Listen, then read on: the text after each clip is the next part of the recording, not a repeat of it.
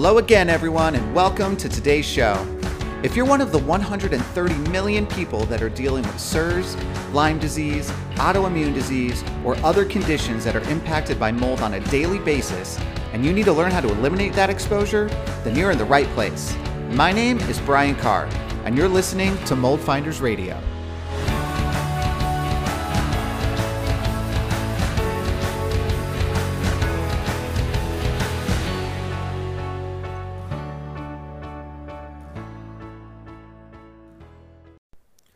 All right, everyone. As promised, we are doing more question answering today. I've got a few more lined up for today's show. We're just going to jump right into it. So the first one was from Will Kornbaum. And the question is, does lowering the humidity of a space stop actively growing mold? So yes and no is kind of the answer to that. It really depends on what types of molds are there and why they're growing in the first place. So, I almost feel like this question might be being asked because maybe you live in a space that has high humidity. Maybe you're somewhere that you think is near the water, or, maybe in the south or somewhere where you're kind of always dealing with the humidity issue, and then thinking that that's the reason that you're having mold growing in your house. So let me just talk on that for a second. I live in California. I live pretty close to the water. Well, I did until I just moved. I moved about a half hour inland from the water now, so I'm still pretty close. I used to only be maybe 5 to 10 minutes away. And so, I'm about as close to the water as you can get, at least, I was before. And, the thing about that is that mold doesn't grow usually because of where you're living, right? I mean, there's definitely like environmental impacts from where you live, and there could be issues like that. But most of the times that I go into a home, and no matter where it is, like I said, I'm in California, but I've done inspections, in the South and the East Coast, near water in multiple places. Most of the time it's because there's actually leaks and water issues that are in your house that are causing the mold problem. Okay. It's not usually because of where you live. And so the flip side of this is I'll get asked, can I just move to like Arizona or Las Vegas or somewhere in the desert, and then there just won't be mold anymore? And that's not how it works, right? It's if any of you have listened back to some of the previous episodes, I told a story about the house that I grew up in. I'm from Las Vegas, and all the mold that was in that house when I went back to try to prep it to sell it after my dad passed away. And it had nothing to do with the humidity in Las Vegas, right? I mean, it's dry there. It had to do with roof issues and historical water leaks and sink problems and just a bunch of things that happen in a house. And this happens in all houses everywhere, right? So it's not just about managing the humidity. Yes, we want to try to keep on top of that. But I wanted to say this first because it's not just about the humidity where you live and then how that may be impacting your house. Odds are that's probably not why you have a mold problem. Now, I have seen that could cause issues in heating and air conditioning systems, especially in the South. So like done some jobs in the Carolinas, and Georgia and places down there. And it definitely does get, really humid down there, and Florida as well. And so with the heating and air conditioning system, I've seen those become impacted. And I think it's more because of where you are or that location. But there are things that can be done to the heating and air conditioning in terms of attaching dehumidification devices and reworking like where the external quote fresh air is actually pulling from, and different things you could do the mechanical system to help protect it from that.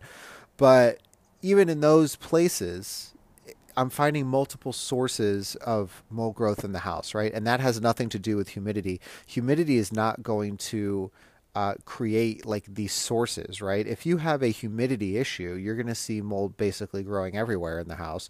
And it's about figuring out why that's happening usually.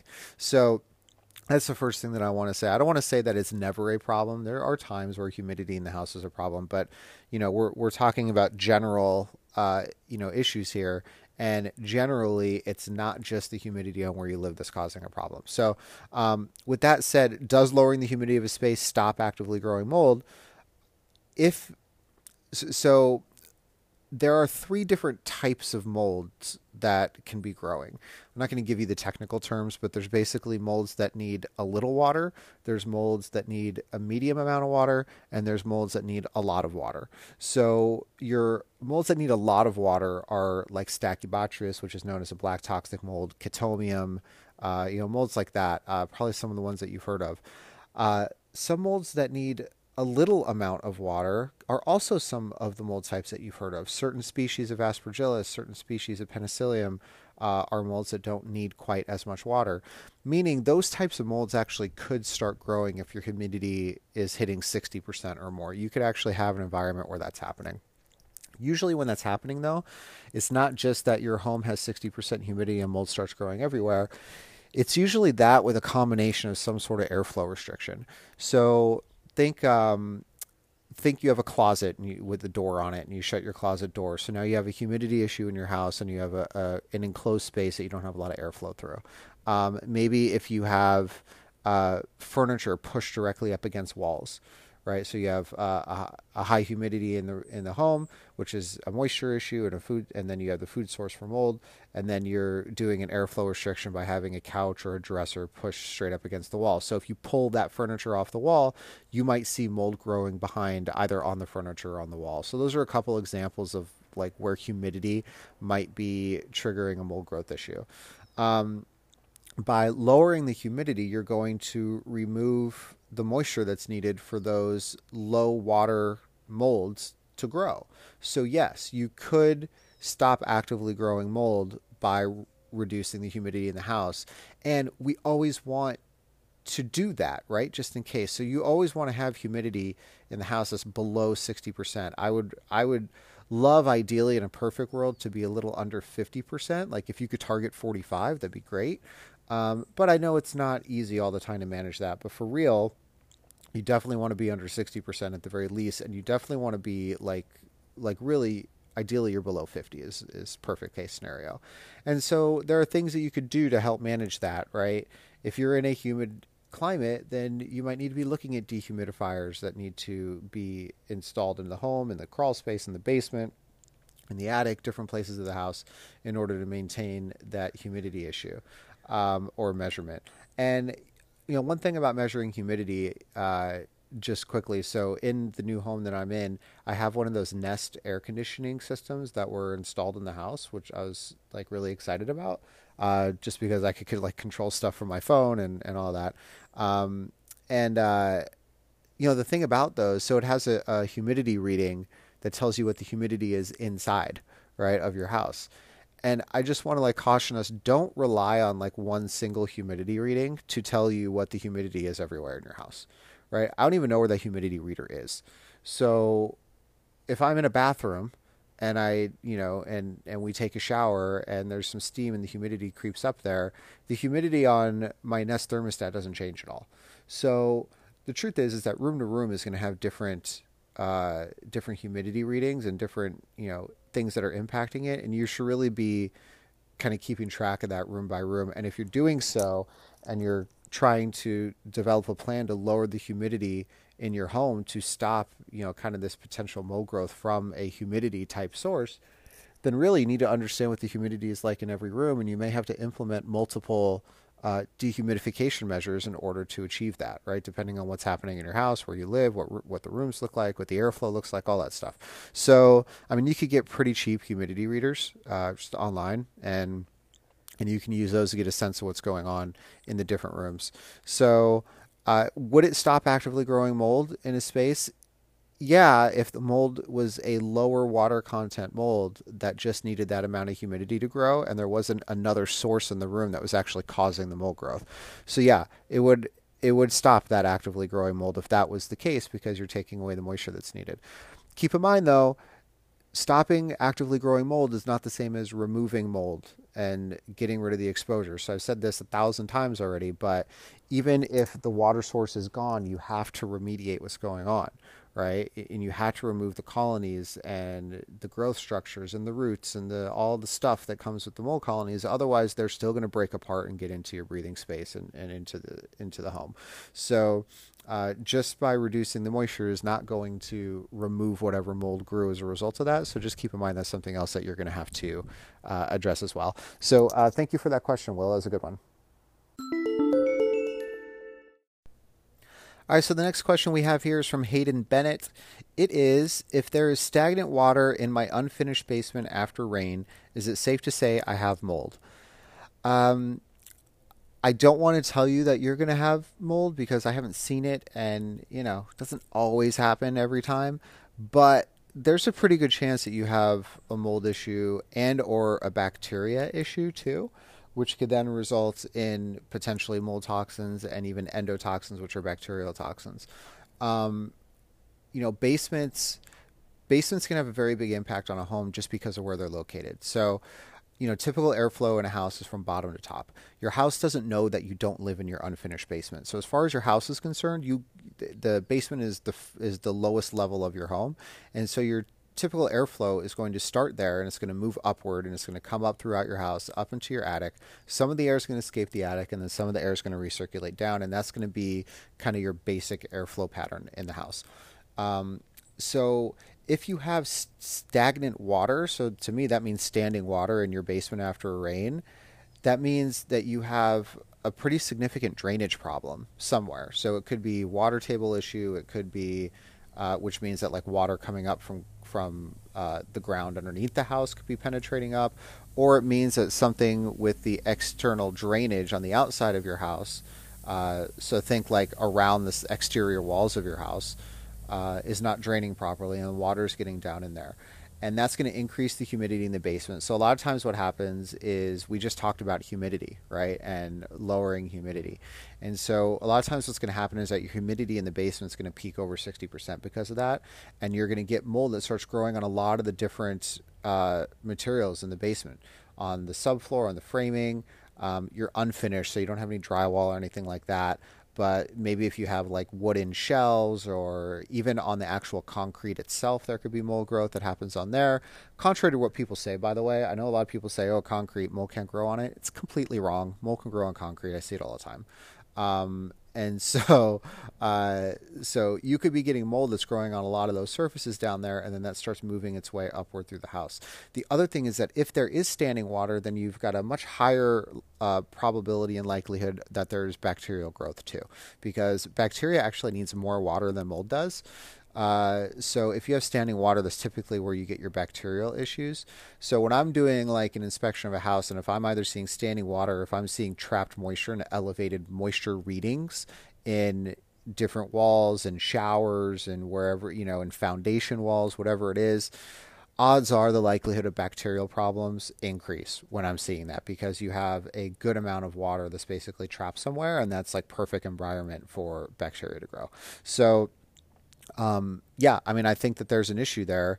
And, so what do you do about it, right? So the first thing is you have to figure out what is causing the water to come in. You could remediate all day. It's just going to happen again. So you have to figure out what's happening. And I had a client that had something similar going on.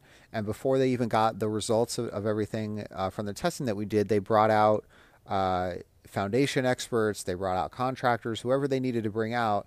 And by the time, which was about 3 weeks later that we talked, they had already started the process of reworking their drainage around the house and re-waterproofing the house, right? And that's necessary. If you don't do that, then the problem is going to continue, obviously, right? And so, trying to address it, it's almost going to be like a lost cause, because it's just going to be this never-ending cycle. You're going to be like a hamster on a hamster wheel that just keeps going and going and going. Yeah, so the other thing to keep in mind is that, so if you have a basement, there's a chance that your heating and air conditioning system, your actual air handler unit, lives in your basement. And if that's the case, then there's also a likelihood that not only you may have a mold or bacteria problem in your basement, but it may also have impacted your heating and air conditioning system because of where it's located and the fact that it's around all of that stuff. And then that is a forceful path for the airflow to get moved through the house. So we talked about normal airflow and how it's just going to move bottom to top of a house, right? But there's also, if you have your air conditioning system down there, it's almost like you have a transportation system that's like a forced transportation system to move it everywhere a lot quicker. So, think Star Trek when they got onto that little transporter thing and it was like, right? And then they all like dematerialized and then showed up on the surface of some planet somewhere. Like that's what you're doing with mold and bacteria and toxins in your basement when you have your air conditioning system down there. You're just giving it like this magic pathway to get to everywhere else in your house, right? So if you have that going on, then the likelihood that it's spread throughout your house is a little, might be a little more impact than not. And then two, that actual system may become impacted in general. And so you have to understand, is that system impacted? And so what are the potential like solutions? So one, you have to fix your waterproofing. Two, you're obviously going to remediate the basement at that point, which means, removing any of the walls that might have been impacted or the ceiling. If you have drywall on the ceiling, that may have to come out, cleaning all of the surfaces, removing any of the exposed insulation that's there. And then we're looking at the air conditioning system. Odds are we're going to be talking about removal of the air conditioning system and the ductwork if it's been, impacted by that space that it's living in. So it's a big job, but the first thing is you have to figure out why is it happening, and you have to stop the reason that that's happening, meaning the standing water and where it's coming from, and then you can start addressing all of the other things. So hopefully, Hayden, that was helpful, and thanks for submitting that one. All right, and the last question I think for today is from Erica. I say it like that because it's spelled Eriqu, and then there's like 7 A's after that. So it sounds like Erica. So that's it. Okay. The question is, do showers need to be sealed all the way around top and bottom? I'm assuming you're probably meaning like the grout and the ductwork and stuff, or not the ductwork. Ugh, I was just talking about air conditioning system. Sorry. I assume you're referring to the grout around the tile and everything. So does it need to be sealed? So here's the thing is that showers, you're pumping a bunch of water into a space over and over and over again. Okay. And what happens over time is that grout will start to deteriorate and you get like these little pinhole leaks in the grout, and then water can penetrate through these pinhole leaks and they can get behind the tile of the shower. You get trapped moisture behind the tile, and then you can have mold and bacteria problems that are actually harboring behind the shower walls, even, sometimes penetrating through, but a lot of times they're just being harbored behind the shower, behind the tile, and then where the tile meets the waterproofing. And it's so interesting when you think about like the construction of how this works, because you have basically the way it works. You have your tile, which you can see, and then there's like a waterproofing layer that your tile goes against, right? And it goes up against this waterproofing piece. And so you'll hear contractors and everyone, and plumbers and stuff say, there can't be any mold problem back there. It's waterproof.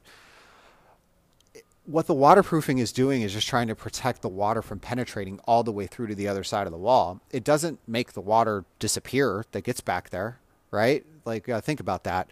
And then you think about how tile, so let's think about that. So you have trapped moisture back there. So now think about how tile gets installed. If you ever watch any of these like home improvement shows or whatever, these renovation shows, you'll see when they're laying tile that they're basically laying like some sort of kind of adhesive, I don't know what the word is, but they use some sort of flat kind of scraper thing, and it spreads this, it looks like a putty kind of that they spread all over the wall, and then they attach tiles to it, right? Well, that's a food source for mold to grow. Mold grows on that stuff. And so, I've seen it when you remove tile floors and stuff, you have the remnants of the adhesives that were used, and there's mold in the adhesives. I've actually tested that adhesive specifically, and I've seen it happen. So Yes, you have a waterproofing piece. The waterproofing piece is keeping the water from, hopefully, if it's not a massive problem, is keeping the water from penetrating through the waterproofing piece and into the adjacent walls. So let's say you have your shower, and on the other side of the shower, let's just say it's like your kid's bedroom or something, right? So it's trying to keep water from the shower moving through the wall to get into the wall cavity of your kid's bedroom, right? So that's what the waterproofing is doing. It's trying, right? It's not 100% effective, but it's just another barrier for the water. But that doesn't mean that if water gets back there, it doesn't cause a problem between the waterproofing layer and where the tile is. And that's the big thing that a lot of us miss when we're thinking about showers, especially contractors and stuff. They're like, oh, it's waterproof. There can't be anything that gets through back there. It's not true, right? Water can get behind the tile, and then you have a place for mold to grow behind the tile and bacteria to thrive and things like that. And so sealing up the shower properly is really important. Part of that is the grout, right? You had to be on top of the grout.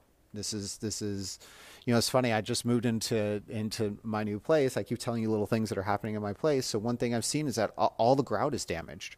In the showers, the tubs. This house is 12 years old, right? Grout, it doesn't last forever. Heck, with all the water that's running on it, it probably doesn't last very long at all. And so I told the homeowners here, I was like, listen, guys, there's some things, because they really love this house. They're really trying to be on top of the house. I said, listen, there's going to be some things. I'd love to talk to you about things to help like maintain this place and like prolong the health of the house if you guys are open to it. And they're like, yeah, absolutely. One of the things I was like, we need to redo all the grout in these bathrooms. And then we need to get on a regular kind of plan of looking at it and assessing it and making sure this doesn't happen, because every grout issue in every shower was completely damaged. So I had them come out and they had the plumber come out and they're regrouting everything. So it is very important to keep your shower sealed, because you are, there's just gallons and gallons of water spraying in there every day, every other day, whatever. And you have to keep it sealed so it actually drains out the right way, which is through the drain, right? The problem is that when your grout starts to deteriorate, all the water doesn't go through the drain. Part of it goes into the walls. Part of it goes under the shower pan, right? Because there's other pathways for it to travel now. So it's important. When you say top and bottom of the shower, so again, this question read, do showers need to be sealed all the way around top and bottom?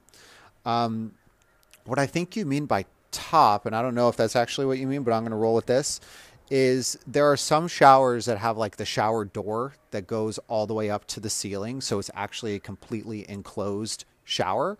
And then there are other showers, think like a tub, right? That you put up like one of those curtain rods on. So something like that, the shower is actually open, right? It's not sealed all the way up to the ceiling. So you could actually throw something over the curtain rod into the shower. And then obviously like the curtain is not this like airtight sealed thing. So that whole shower enclosure is open, as compared to a shower where you have like a glass door that goes all the way up to the ceiling. Does it need to be one or the other? Not really. You need to make sure that you have proper ventilation in the space. So you need to have an exhaust fan that's in there.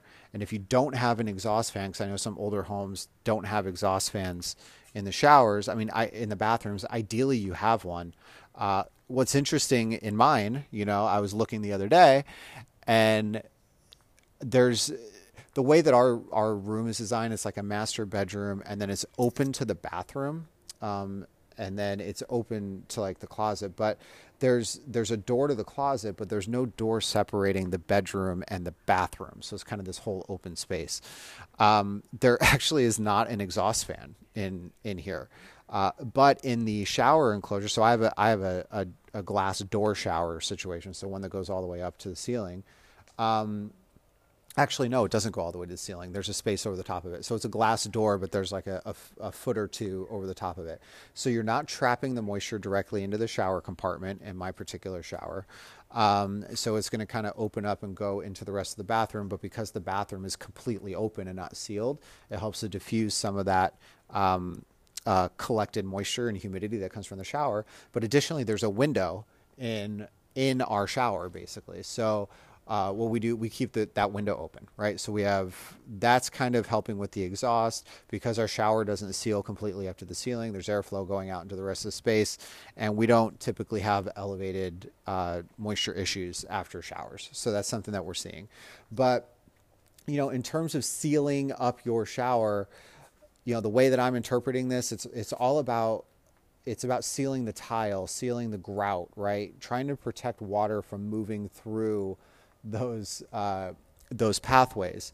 And so it's looking at all the grout, making sure that it's continuously addressed, that it's not creating these different leaks. If your grout's heavily impacted at this point, meaning that you could see darkness in it, that means there's mold growing in the grout, which can happen. Then you want to remove that grout and regrout it. You don't want to grout over the top of it, right? So you want to remove that, and then you want to regrout that.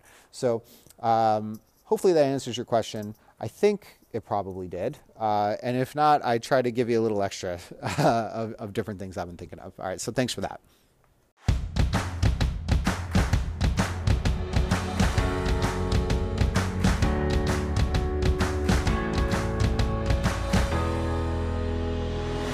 So that's it for today's show, everyone. Thanks so much for tuning in.